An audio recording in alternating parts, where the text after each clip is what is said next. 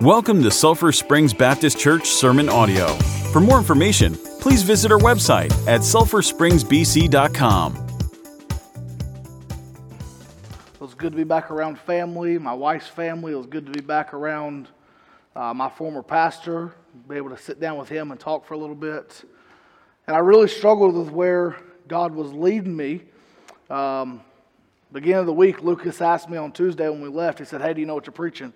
I said, "I think I know, but I'm going to be busy and I don't really know exactly." And I had another message that I shoved in the back of my Bible that I've preached before. And, I sort of had that in case I needed to fall back on it. And I knew I could preach it. I knew it'd be easy. But when I got back and the whole 14, 15-hour drive last night coming back to North Carolina, God kept bringing me back to this passage. And so I don't know why. I haven't fully prepared it the way I want to, the way I think it should be done, but I'm going to be talking this morning on planting and harvesting. And the Bible in Galatians chapter 6, verses 7 through 10 is where we're going to read. And hopefully our internet and computer work. I just sent something to the guy. That's why I was on my phone down here. The Lord just hit me with something, so let's hope it works out. If not, we'll get by. But I want you guys to see something as well near the end of this. So Galatians chapter 6, if you found your place, we're going to stand and read verses 7 through 10. And the Bible says this, after I get some water. "Be not deceived, God is not mocked. For whatsoever man soweth, that shall he also reap. For he that soweth to the flesh shall of the flesh reap corruption. But he that soweth to the Spirit shall of the Spirit reap life everlasting. And let us not be weary in well-doing, for in due season we shall reap, if we faint not. As we have therefore opportunity, let us do good unto all men, especially unto them who are of the household of faith." Father, I just want to come and pray a blessing over this word. Lord, give me the voice to speak this morning. Lord, give me the clarity of thought as I open your word and as I speak the thoughts that you've given me. We just thank you for what you've done. In your name we pray. Amen. A lot of times as we go through these moments in life, we begin to be deceived into thinking one thing or another. And the Bible says, "Do not be deceived. God will not be mocked." During the hard times of life, don't be deceived. During the painful times of life, do not be deceived. During the difficult times of life, please do not be deceived. Things do not happen in our life out of random order or chaos. God is a God of order. God is a God of perfection. And nothing is done out of chaos. Nothing takes God by surprise. God isn't standing up in heaven and saying, "I wonder what James is going to say right now. Is he going to embarrass me? Is he going to do something wrong? I may embarrass someone. I don't know." But God already knows. God is not deceived. He is not mocked. And God says that things happen out of ultimately a natural flow of order that happens in our life. There's choices that we make in life. Last week I spoke on the man that was blind. I gave that same lesson the very next day to Mount Hermon's youth. They asked me to come and speak, and so I went and I preached that same message. And I don't know if I said that there, if I said that here, but I said that man, when God touched his eyes with clay, he then had a choice to make. Was he going to go wash his eyes clean so he could see? Or was he going to keep the mud on his eyes for the rest of his life? And you and I this morning have a choice to make in life. We are given a set of circumstances and choices in our life. And God says that we will reap what we sow. Whatever we plant in our life, we will then harvest it at another time. There are some farmers in here. I'm not a big green thumb guy. I don't farm. I would like to have some farming animals and some crops when we get into our new house. But that's months down the road. But there are some laws of harvesting. The Bible talks about it, and we're going to look at them a little bit. If you're a farmer or you deal with a lot of these areas you're going to know, and these are going to sound familiar because these aren't new. These are things that we see in our life. I'm actually in the middle of preparing this message. There's a second part. If I get to preach it one day, we will. I've written down 7 different laws, but I only had time to prepare 3, and so we're going to go through the 3 right now. And the first one is this: we harvest only what we plant. We harvest only what we plant. If you are going to go out and plant something, you name it, soybeans, whatever, you are going to harvest what you plant.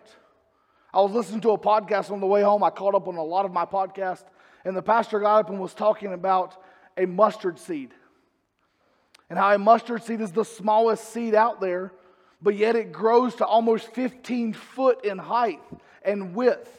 And it grows so big that birds are able to make nests inside of that.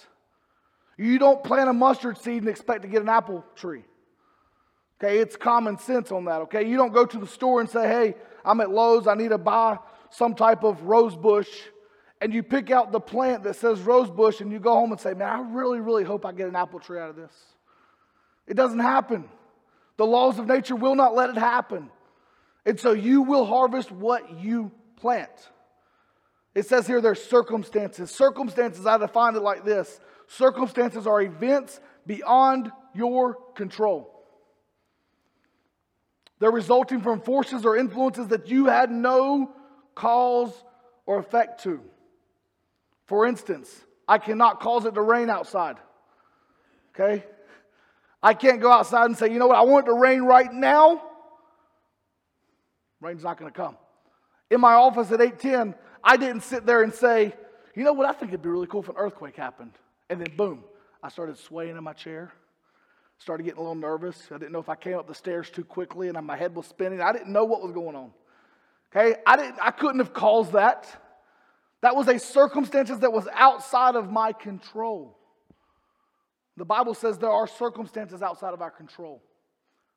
If I go and I do something wrong, I rob a bank, I go out and I shoot someone, okay? The effects that I do are going to have an effect on my wife and my kids. They had no control over what I did. They are just a result of my decisions. So we have to ask ourselves, what are the circumstances that are out of our control? And then ultimately, we get the second definition of consequences. Our consequences result wholly or in part of my choices. The things I've done, the things I've said, the places that I go, the priorities that I have pursued, the things that I have neglected in my life, those are the results of what I have chosen. Those are the consequences. There's different consequences for things that we do. If I decide not to study, as Lucas said, all of a sudden there's consequences of bad grades. If I decide to go 2 years without changing the oil in my vehicle, because it's my choice, there's going to be a consequence, right? What's going to happen? David Tal, what's going to happen?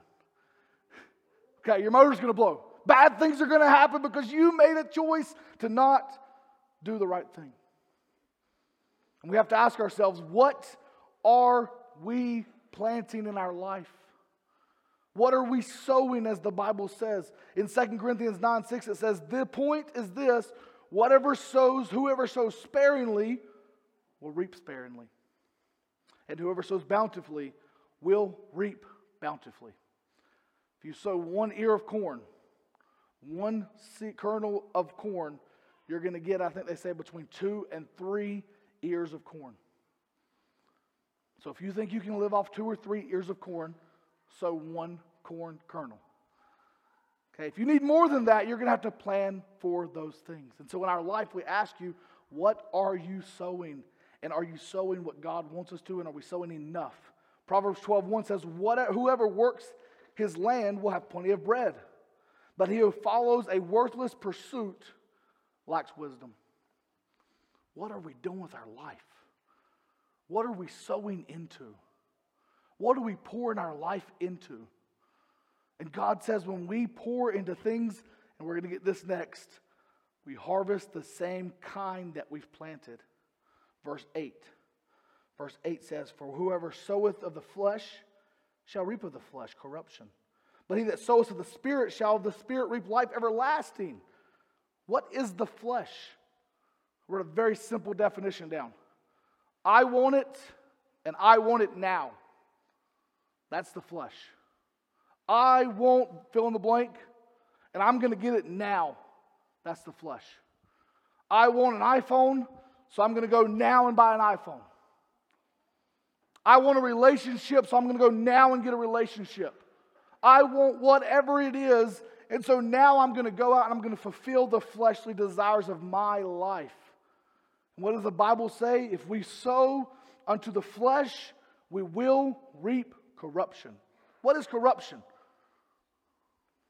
I wrote it down like this. Death now. That's corruption. There's an eternity later.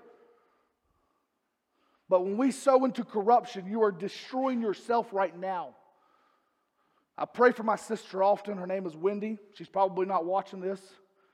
Okay? She is what you would call an addict of drugs. She's a drug addict. And she spends every single penny of her money up her nose. She is destroying her body because of those drugs. She wants it and she wants it now, so she's going to do whatever she can to provide it now. When I got married 9 years ago, she came to my wedding in Arkansas. And she came in and she was the sister that I remembered. She was normal looking. She was fine. 11 months later to the day, my older brother, which is 4 years older than me, got married in North Carolina.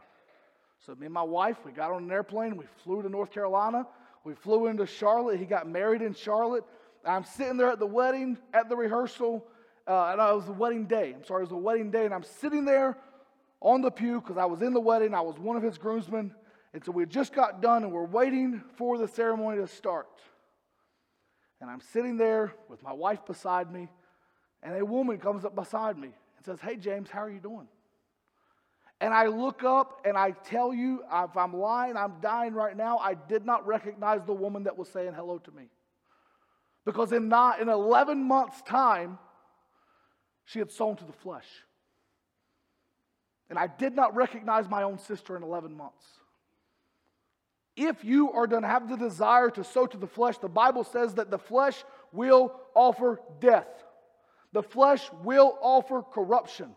But then he gives us awesome news. He says, but the one who sows to the Spirit will reap of the Spirit. He will reap eternal life. Are we invested in the Spirit? Are we invested in the things that God says these are the spiritual things in life? Good choices will lead to good things. Not many people that I know live their entire life doing good and end their life say, you know what, I wish I wouldn't have done those things. Because they look at their life and they say, I want to sow into the things that are good. When we want to reap of the Spirit and the Spirit everlasting, you will reap the same things you plant. If you want tobacco plant, you go and you plant tobacco. If you want the Spirit, you reap into the Spirit. And then the third thing, and then we'll get to really the gist of the whole message here at the very end. We harvest in a different season than we plant. This is hard for people to understand. Because we reap in a different season than when we plant. I don't know the season cycles. I don't know when you're supposed to plant cucumbers. I don't know when you're supposed to plant corn. There are people that get paid a lot of money that tell people when to do those things. And that's not my profession. And I'm not going to tell you when you're supposed to plant things because I'm going to ruin it if I do. I do know that you're supposed to plant like grass seed in the fall and in the spring, not in the summer, because it burns up things. I probably been wrong on that. I don't know. But I do know that when I plant a grass seed, if I go out the next day, there's not grass in the ground. I do know that. And I know that when you plant corn in the morning, if you go out there that night, there's not going to be a corn stalk there. It will take time. And so I know by reading this, and even verse 9 it says, and let us not be weary in well doing, for in due season we shall reap.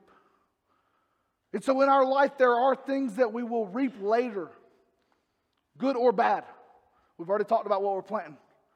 So what are we going to reap is ultimately what we're planting. And it will be in a later date. Psalms 9:16 says this, the Lord has made himself known, and he has executed judgment. The wicked are snared in the work of his own hands. Proverbs 26:27 probably gives the best illustration of this. It said, whoever digs a pit, you're going to fall in it. You're going to reap what you sow. Then it says, and a stone that you've pushed will come back onto him who starts it rolling. You're at the top of a hill. Imagine with me. I'm going to push a little stone off the top of a hill. And I'm pretty sure probably there's teenagers in here that have tried this. Okay? I'm going to be faster than that stone. All of a sudden you start running. And you're like, yeah, I'm beating that stone. And all of a sudden what happens? That stone comes and rolls over you. Because you started the stone and it didn't roll over you immediately, but eventually it did catch back up to you. And the Bible says, be sure that your sins will find you out. Be sure that the things that you are doing, you will be made known. So we must sow with the understanding that we will reap it in a different time. Now, we don't understand and we don't know when that time is. But we do know that verse 9 says, if we faint not, we will reap it. And then verse 10 says, as we have therefore opportunity, let us do good unto all men, especially those who are of the household of faith. So I'm going to give us 5 words to consider when we're planting or when we're sowing. And then I'm going to go into 3 choices to make, and that's where we're going to be done. And I probably won't spend more than about 5 minutes on this. But 5 words to consider when you're sowing for a harvest. The first thing that you must consider is this: forgiveness. Every single person in here is a sinner. We all do things that are wrong. I do things that are wrong. I lost my temper this week, believe it or not. I'm riding down the road, and I've got 12 teenagers behind me. And out of nowhere, you'll never believe it, a burrito hit me in the back of the head. And then my wife asks me this question. You ready? Why are you swerving down the road? I don't know. I just got hit in the head with a burrito. Okay, so there's some crazy things going on the youth trip. I thought you ate burritos. Apparently you used them for torpedoes. Okay, I didn't know that. I learned that this week. But you know what I did learn? That we have to be forgiveness. We have to be gracious. When you are forgiving to others, people are more likely to hear what you want to say, what you have to say. This statement, we've heard it for years. I may have even said it before. People don't care how much you know until they know how much you care. And until you show forgiveness, they don't care what you have to say. Second thing I wrote down is this: love. Not only do we need to give forgiveness when we're planting and when we're sowing, we need to show love. We must love one another. The Bible says it like this. Jesus says that you will know that you are my disciple. Others will know that you're my disciple by the way you love.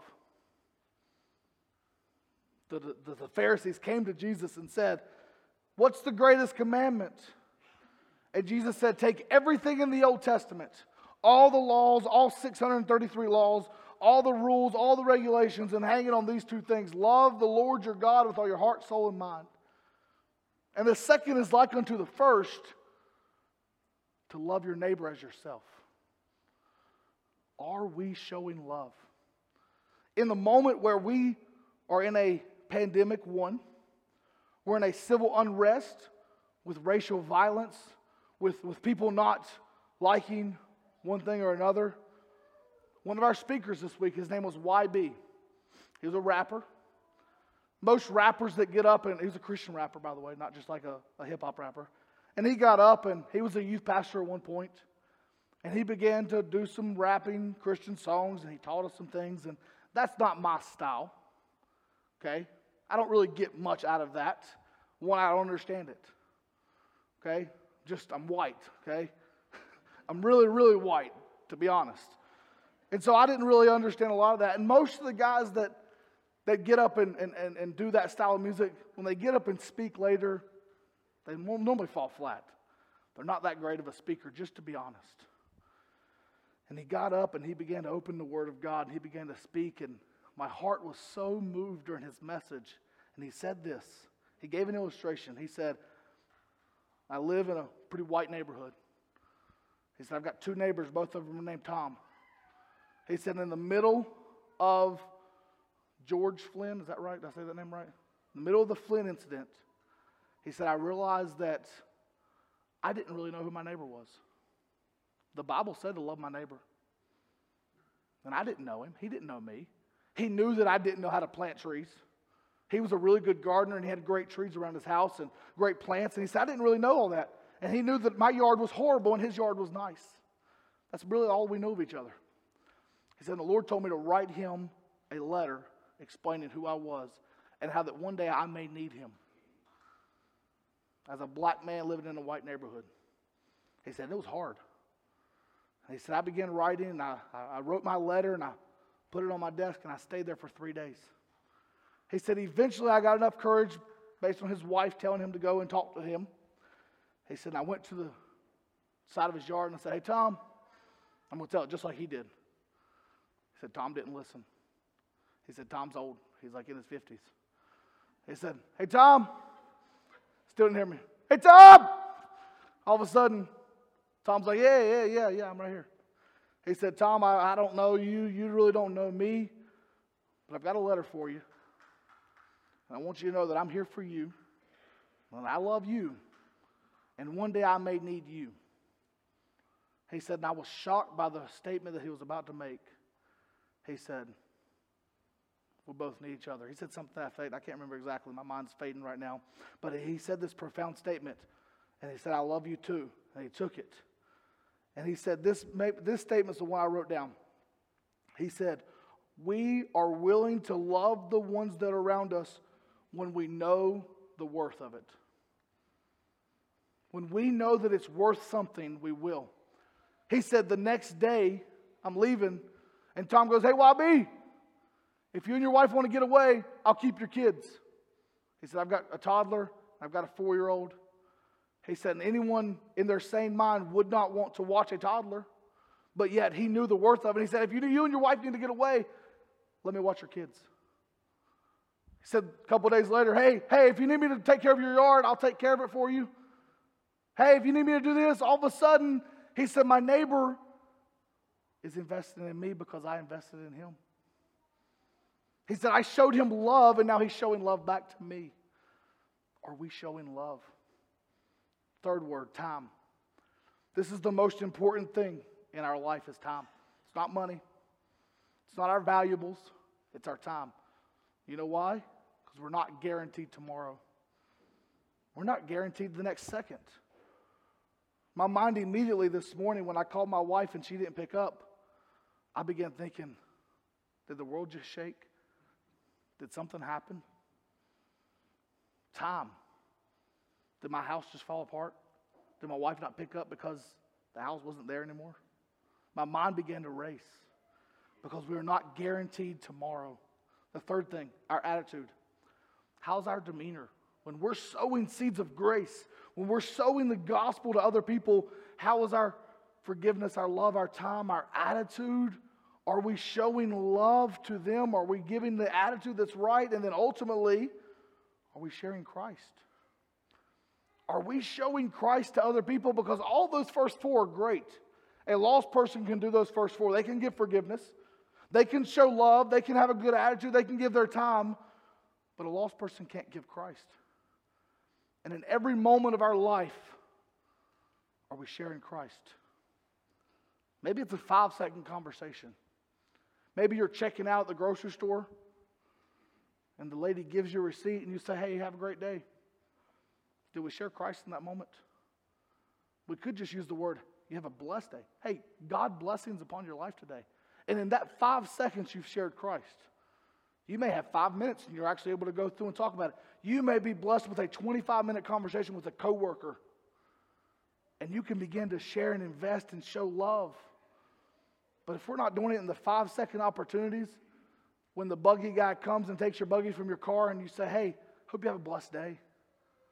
Anything I can pray for you about? All of a sudden, our life and our mindset has changed because of the thought of Christ investing in others. We've got to show that love. So as the musicians come, this week it rocked my world a little bit. Not because it's a youth conference and I've been under great preaching. Honestly, I've been under better preaching than what I heard this week, just to be honest. I've been under better music than I've heard this week. But what really rocked me was we had an awesome opportunity where Wednesday nights there was a nursery, so the kids were in there, and that whole day Wednesday, her mom kept the kids. And on Thursday, her mom kept the kids on Thursday, so we got to spend time with the teenagers. And then Thursday night, her aunt came and took the kids, and it was great. We were able to be in the service without the distraction of the kids. Well, then Friday, we got them back, and we went to the amusement park that morning. And then they were with us, and then that service was that night. I told Allie, I said, hey, they're not going to have nursery tonight. They didn't have any volunteers for the church. There was about 40 volunteers at the church helping make this conference happen. And you guys can start playing whenever you're ready. And I said, they're going to have to come with us. I said, it's going to be a little crazy. They're going to be singing. They're going to be doing some crazy stuff. I lost my voice, you can understand. But the moment that really got me was this right here. The three choices that we had to make today, and I already had this written down, is the first one is a choice to worship Him. Guys, if you have that picture, this is what I saw when I decided to worship Him with my kids. My daughter, she was first on my shoulders, so I really couldn't see it. She said, Mom, I don't want to be on Dad's shoulders anymore because he's sweating. I was like, okay, yeah, I'm a big guy. I like to sweat. So she walked up to one of our teenagers. She said, can I get on your shoulder? So in the moment of this worship, I pulled my phone out. And I saw her with her hands raised. She didn't know what it was about. She didn't know that we were worshiping the one who saved me. But I saw a childlike faith where the disciples said, give the kids away. Jesus doesn't want to see the kids. And Jesus stepped up and said, no, suffer the kids to come to me. I want them to worship me. I want them to love me. And then as the invitation was happening and I'm praying with a couple of kids, I look up and Brody comes down and he's praying with a couple of the boys. And I began to see God's love in them. And He rocked my faith this week because of that. And I began to think, am I choosing to worship Him the way my daughter and my son was? They're not saved. They don't know Him. Am I showing that worship? Am I vulnerable like that? The second thing I wrote down was, are we choosing to walk with Him? Not only are we choosing to worship Him, are we choosing to show the action of walking? And the third thing, are we choosing to work for Him? Are we choosing to work for Him? That's our invitation. Ask yourself those three questions. Are we worshiping, are we walking, and are we working? Father, I pray that You'll have Your way in this invitation. Whatever thing that You want to be done. I don't know why this message and You told me to preach it. I wasn't fully prepared to preach it. My illustrations didn't fall right in my mind. But God, whatever it is, we're to work today. Amen. Let's stand. The altars are open. Mark's going to sing. Do business as you see fit. Thank you for listening. Please remember to drop a rating and subscribe to get our latest audio.